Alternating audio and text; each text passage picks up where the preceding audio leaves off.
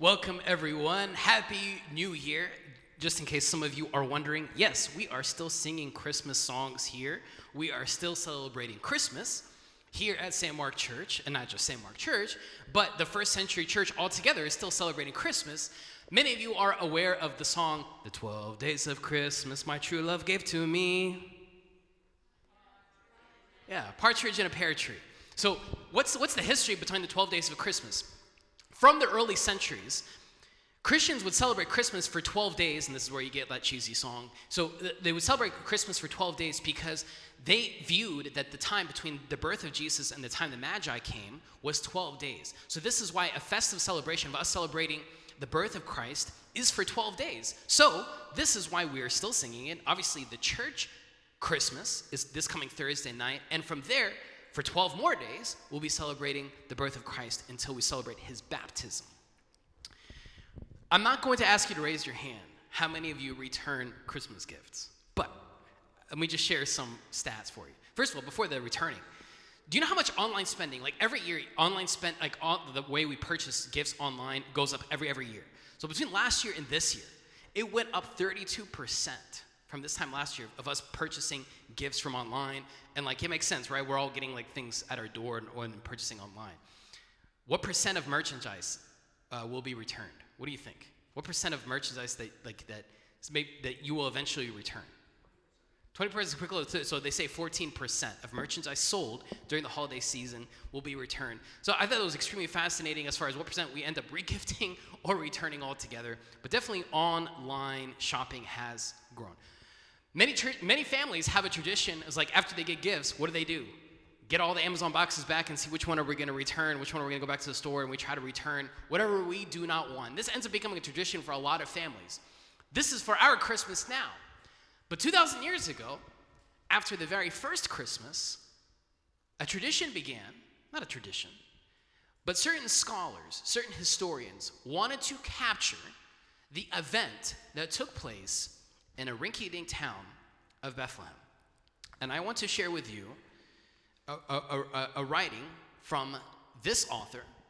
His name is St. Luke.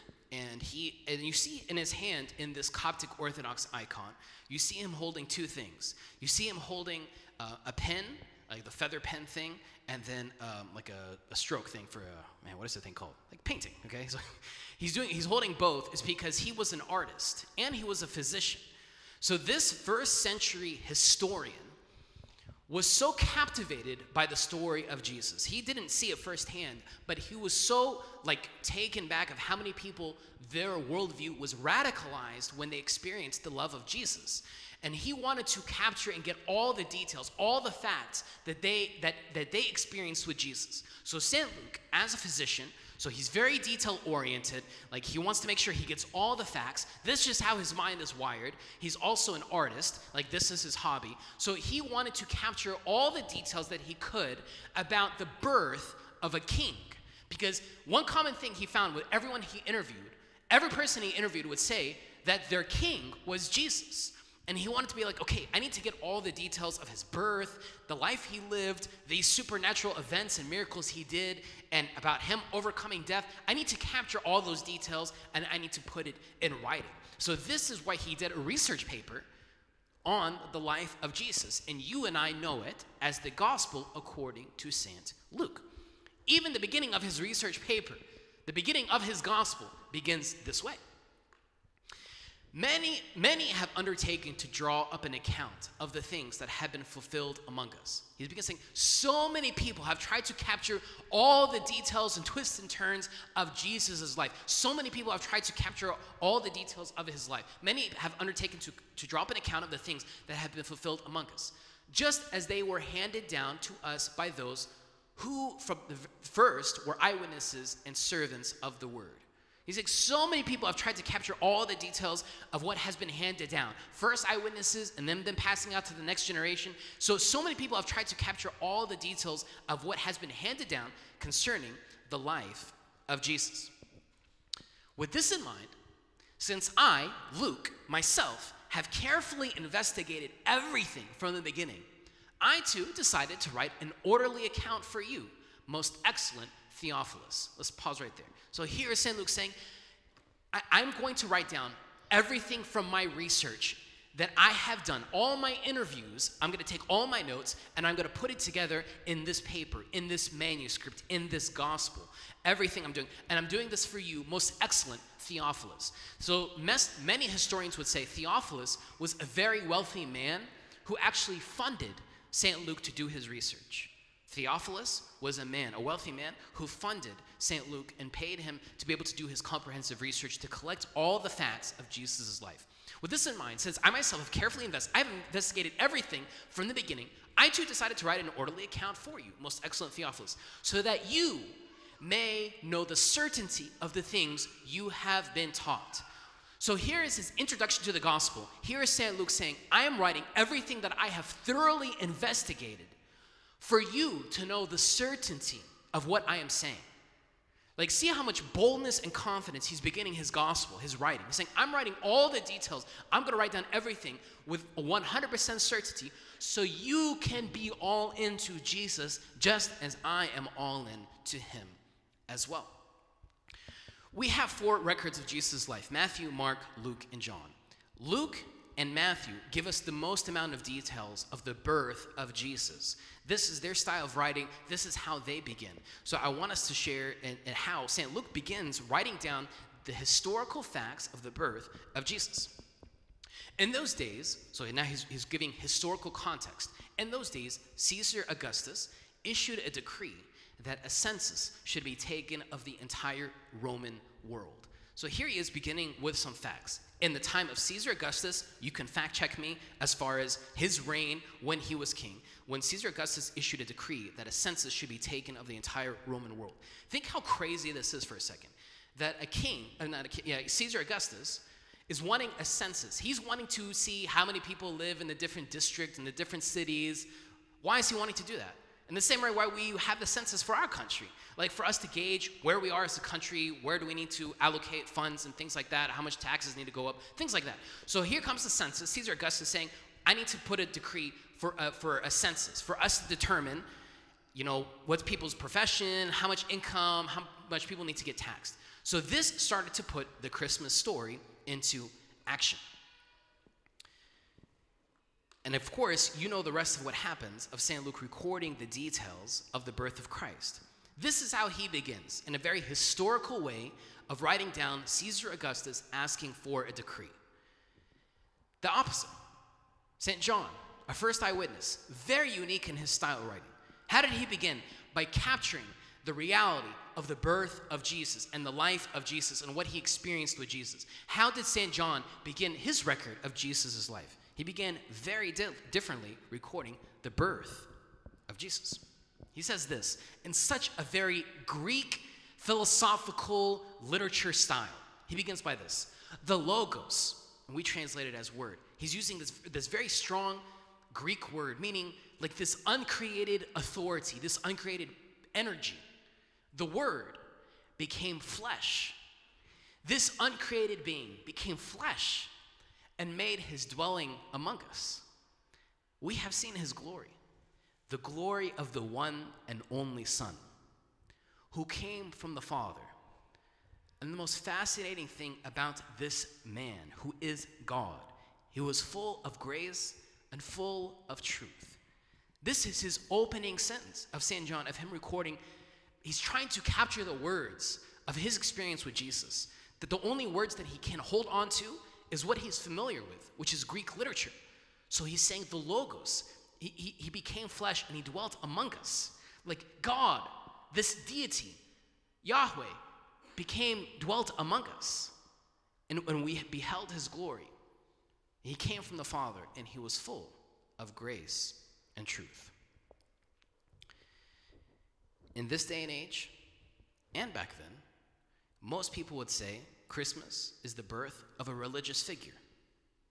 A historical figure was born, and he changed world history and it captured the attention of so many people, but a religious figure was born.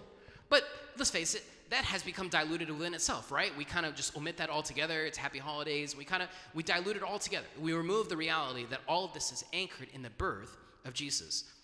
But a religious figure was born. This is how our culture takes it. But the reality is, Not a religious figure was born, but if we look at the literature writing, a king was born. And you and I, that doesn't spark any emotion. We say a king was born. What is that? Okay, cool. That doesn't mean anything to us. But in the first century, the idea that a king was born in a rinky-dink town of Bethlehem, this is what captured the attention of so many people to lean toward Jesus. And we lose sight of that. For this Sunday and next Sunday, this is what we're talking about right here. The reduction or the dilution of Jesus, the Christ. The reduction or the dilution of Jesus the Christ. We live in a time where we reduce Jesus to make me feel good. Like when things are really bad, then I come to Jesus. Or so I don't feel guilty that I slept in on a Sunday, so I'm going to come to church. Or like just maybe like a good luck charm before a really big thing. Let me do the sign of the cross. Let me pray. And this is how we approach Jesus, very transactional. We approach him as we're calling a friend, a backup plan, or a conscious reliever. I feel a little bit bad, I feel a little bit guilty, but you know what? Let me do some of this church stuff. Let me do a little bit of this Jesus stuff. Maybe I'll feel a little bit good inside, so I feel I'm not that bad, okay? Right? This is how many of us might approach the reality of Jesus. And the sad thing is, the church throughout the centuries has captured that ideology. For many churches, in different versions of church, Jesus now just becomes a good luck charm. Like someone I just feel good and warm and cozy on Sunday, but then I go back to a normal life on Monday. It doesn't really shake me up. This is why here at St. Mark Church, which is rooted in a first century version, original version of Christianity, we root ourselves in saying that we want to pursue the fullness of life, not to reduce, not to dilute, but to pursue Jesus, the Christ. And I'll get to that later, why it's the Christ. And just in case you decide to take a nap, Christ is not his last name, by the way. Okay, so that's why I said Jesus the Christ, okay? Just in case I lose you, but I'll explain that later on. We are tempted to reduce Jesus to a nice birth. He's nice. I feel nice inside. It's a cute tattoo. It's a nice necklace. Man, by the way, I'm a huge LeBron James fan. Like he's a NBA player, basketball player, just for those who don't. And I saw him the other day, like on a press conference after a game, wearing this huge, massive, like Christ, like not a cross, okay? Like the picture of Jesus, right? And it was all decked out with diamonds and everything like that. And I ended up Googling, is LeBron Christian? No. But this is where we are. This is where we are. Like it's become reduced to Jesus just being cool. And we just reduce him to a transactional figure. But if we're saying that he is not a religious figure that was born, but a king, what does that mean? So now I want us to continue to put on the mind of this physician, this artist, this doctor, St. Luke, of how he records the details of the birth of Christ. So we're going to rewind a little bit as far as the announcement of who Jesus is. I want you to capture, how did heaven declare the birth of Jesus? What language did heaven use through the angel to depict who Jesus is? But the angel said to St. Mary, "Do not be afraid, Mary. You have found favor with God. You will conceive and give birth to a son, and you are to call him Jesus." You and I, yes, great, Jesus, we know who that is. But in the first century, this word Jesus was a play on to a Latin word, play on to a Greek word, a play on to a Hebrew word, Yahshua or Joshua. And it was a play on to a word of saying that his name will be warrior. His name will be leader. So this captured not only St. Mary's attention of knowing that his name will be warrior, his name will be leader, but this is the fullness of his name, Jesus. He will be great and will be called the Son of the Most High. The Lord God will give him the throne of his father David. Right from the get-go, the description of who this God-man will be, who will be born, that he will be on the throne of his father David. So there's already an imagery, there's already a language of him being depicted as a king. This was so countercultural because you and I, when we think of a king, there's certain things that come to mind. We think of, riding a big horse. We think of you being dominant. You think you have authority. But here, these are the first words being used to describe who Jesus is. And the lordship, the kingship of this unapproachable being, now God, is now a baby. It goes against logic. It goes against what a king should be. This one question I want to ask myself, and I want to ask you this Sunday and next Sunday. It seems elementary, but don't answer the question too quickly. This question should impact how you view your finances. This question should impact how you view hardship. This question should impact how you make life decisions. But don't jump too quickly to answering the question. Is Jesus my king? It's totally fine if you're not in a position yet to answer this question. Maybe you begin with the introduction questions. Should he be my king?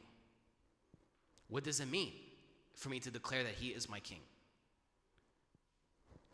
And please, don't feel guilty if you're not ready to answer this question, but at least contemplate. Is Jesus my king for real? Yes, maybe your go-to answer, I'm at church, he's my king. I'm at church here. I'm probably gonna go to church multiple times this week, so for sure he's my king. I do a lot of nice things. So yeah, he's my king. But don't jump to the answer. But contemplate on it for real. Is Jesus my king? Or is he someone we go to relieve some guilt? Good luck charm, a nice necklace, nice tattoo. The beauty of this king, he doesn't intrude in our lives. He doesn't intrude, but he invites us. He invites us to him. Do you know what happens when I opt out and I remove myself from making him my king? Do you know what happens? Do you know what the reduction is? When I say Jesus is nice but not my king, then we have reduced faith, my pursuit of him, to be just about doctrine, about a bunch of do's and don'ts. Don't do this, do this. Then now we've reduced church to just being about a bunch of rites and rituals. Should we do this? Can we fast? How many hours do I have to? That's what all those questions that you and I have heard. Maybe like how do I need to do this? Do I need to do that in church? All those legalistic questions. When we've reduced Jesus and we've opted out of making him our king, then all of a sudden everything that we do every Sunday of us engaging in church life just becomes legalistic. What should I do? Should I donate this much? Should I be doing this? Or how much should I be fasting this way? It becomes doctrine. It becomes legalistic when we opt out of making Jesus our king. Yes, maybe you and I will be titled Christian, but in the modern sense of the word, not in the original sense of the word. This is why I make a big deal of saying Christian as opposed to follower of Jesus. Now the word Christian has become so diluted. But to say I'm a follower of Jesus, what does that mean? And in the context of this two-part series, the question is this: is Jesus my king? Let's talk about some really funny people that many of us don't know much about in the Christmas story. And no, there are not just three, but the story of the Magi. So let's rewind a little bit about the three wise men. St. Matthew, first eyewitness of Jesus' life, said it this way. After Jesus was born in Bethlehem in Judea, during the time of King Herod, Magi from the east came to Jerusalem. By the way, anytime you see any of the authors write down a king's name, it's not just like, okay, cool. They're giving facts. They're giving historical facts for you to say, I'm giving history, which has edification to life in it, but I'm giving history. So this is why he makes a big deal. So he's writing down the name of the King Herod. After Jesus was born in Bethlehem in Judea, during the time of King Herod, Magi from the east came to Jerusalem. Just something you need to know about King Herod. This guy was legit. I mean, this guy was not reactive, but he was so proactive, how to dominate, how to expand his kingdom, how to exercise his authority. He was a genius as an architect. He was very proactive of making sure that his kingdom is dominant in authority and leading. So Magi came from the east to Jerusalem and asked, "Where is the one who has been born king of the Jews? We saw his star when it rose and have come to worship him." It always fascinates me how God would use astrology to point people to Jesus. Sometimes we think, this is theology, this is spirituality, this is Jesus. And we decide to put left and right lines, and anything outside is from the devil. Here is God using astrology to bring people from a different worldview and for them to be pointed and anchored in who Jesus is. When King Herod heard this, he was disturbed. Do you know what? You and I would be disturbed just like King Herod. if we're dominant and we're leading the kingdom, and all of a sudden someone comes and says, hey, we're here to find out news about this king of the Jews. We're here to come and worship him. And King Herod's like, wait, say that again? King, you're looking for a king? Don't you know I'm king? Okay, hold that thought for a second. And here's King Herod pulling to the side and wanting to find out who on earth is this birth of another king. Because I'm the one king. Actually, even his will, his legacy, historians say that King Herod was so proactive that he knew how to break up his kingdom for his kids' sake, to make sure that his lineage, his name, is still able to dominate even after his life. So here comes some people from Persia or Arabia, as some historians would say, coming and saying they're looking for a king of the Jews. You feel a little bit offended if you were King Herod. So he's disturbed. King Herod heard this, he was disturbed, and all Jerusalem with him. When he had called together all the people's chief priests and teachers of the law, he asked them where. I want to pause. Here he is, trying to get counsel, advice, trying to find out what on earth is going on. Why is there talk around town? Why are these men from Arabia coming and looking for the birth of a king? They're asking me, a king. They're asking me about the birth of another king. And here's the question. Here's the word that you and I passed through. But this is the word that shook up not only King Herod, but should shake us up as well. He asked them where the Messiah was to be born. King Herod understood that this birth and the rumor of a king of the Jews was not a rumor. He knew this is not the birth of just any typical king. This baby is not just like another prophet. No, this is something different. This is the Messiah. In other words, this is the anointed one. This is the Christ. And now he feels a power struggle is happening, where he feels he's not in control. You and I want to have control over every aspect of our lives. And when we're not, this is where anxiety gets the best of you and me. Where we feel pressure. We feel when things aren't, we can't control everything, it comes out as anger. When we're not able to control everything. And here's King Herod, having everything under control. He knows everything. Just as you and I, we want to know what's happening tomorrow. We want to know when that Amazon box is coming. I want to know everything. I know where my finances are. I know everything. I know what's happening this coming week. And if anything shakes up, we're off balance. So here's King Herod being thrown off because he knows who the Messiah is. As I said before, just make sure you're still with me. Christ is not Jesus' last name, but it's a title pointing that he is the anointed one or the chosen one. This was a king, not appointed by a prophet, because that's been the common theme so far in Judaism. No, but there's something different. For you and me, when you and I want Jesus in our lives, we pick and choose. If I ask you, do you want him to be king? Yeah, but not all the way. Like I want him to be king over this aspect of my life, but no, my this aspect, no. I want him to be my king in my finances, sure.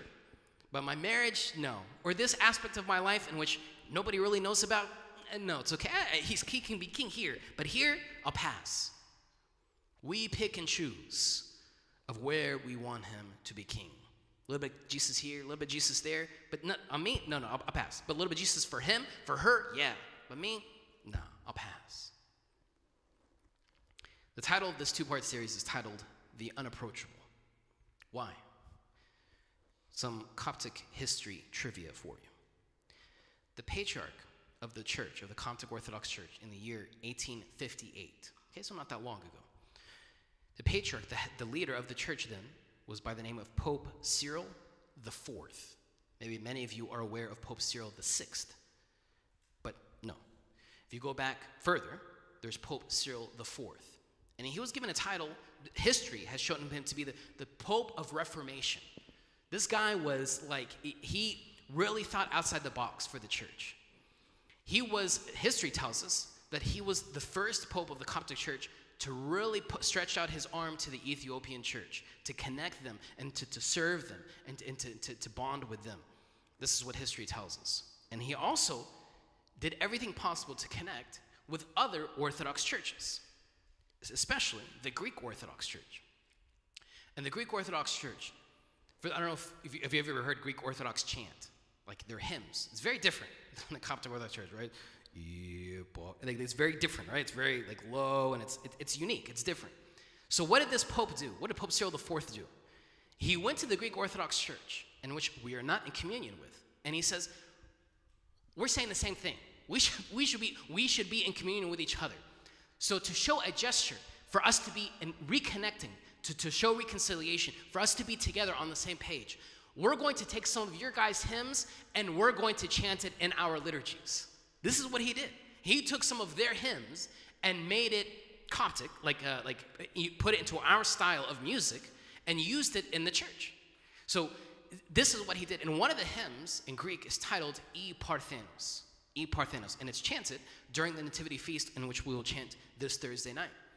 So it is from the Greek Orthodox Church, but this Pope took it, Pope Cyril IV took it for us to utilize in our church, in which we still do till today, to show like a gesture for us to be connected. Obviously, it's not just this hymn, it's a bunch of other hymns too that have now become embedded into our Coptic tradition, but originally was from the Greek Orthodox Church to show a connection. And here are the beautiful words of this rich hymn. Today, the Virgin gives birth to the supreme essence. The Virgin gives birth to the supreme essence. And the earth offers the manger. To who? The unapproachable. Now there is the unapproachable. The supreme essence has now touched to earth. The angels with the shepherds glorify, and the wise men with the star journey. For to us is born a new child. Not just a child, not just some new so-called king, but he is God who has existed before the ages. And you and I are invited to abide in him. The question in which you do not have to answer today, but the question I want us to think through today and next Sunday, is Jesus your king? For real. Is he your king? And if you're not there, take a step back. Should he be my king? And take a step forward. If the answer is yes, what does that look like? Because him being king shook up King Herod. It shook up the Magi. It shook up the shepherds. And it should shake us up as well. Let's stand for a prayer.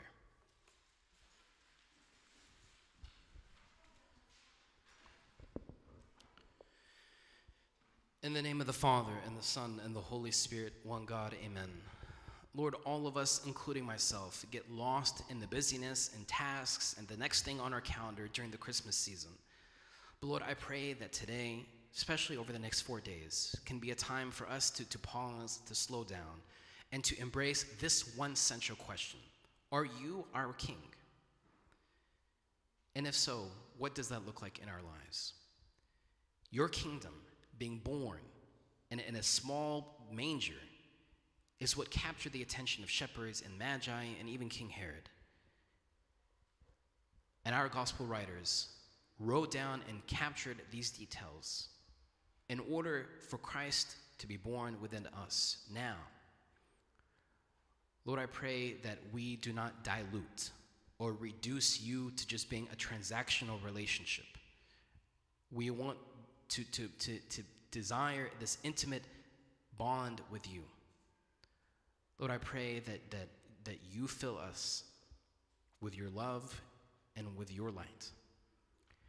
And through the prayers of all your saints, Lord, hear us as we pray together, saying, Our Father, who art in heaven, hallowed be thy name. Thy kingdom come, thy will be done, on earth as it is in heaven. Give us this day our daily bread, and forgive us our trespasses, as we forgive those who trespass against us. And lead us not into temptation, but deliver us from the evil one. In Christ Jesus our Lord, for thine is the kingdom, the power, and the glory forever. Amen. Just a reminder that this Thursday night at 8 p.m. will be the Nativity Feast schedule. Some of you have been asking why I can't stay till midnight because of whatever reason. I get it. The first half, if you cannot stay the whole time, at least prioritize coming 8 to 10 p.m. 8 to 10 p.m., all right, for the gospel. Okay, thank you. Have a great week, and I'll see you guys on Thursday.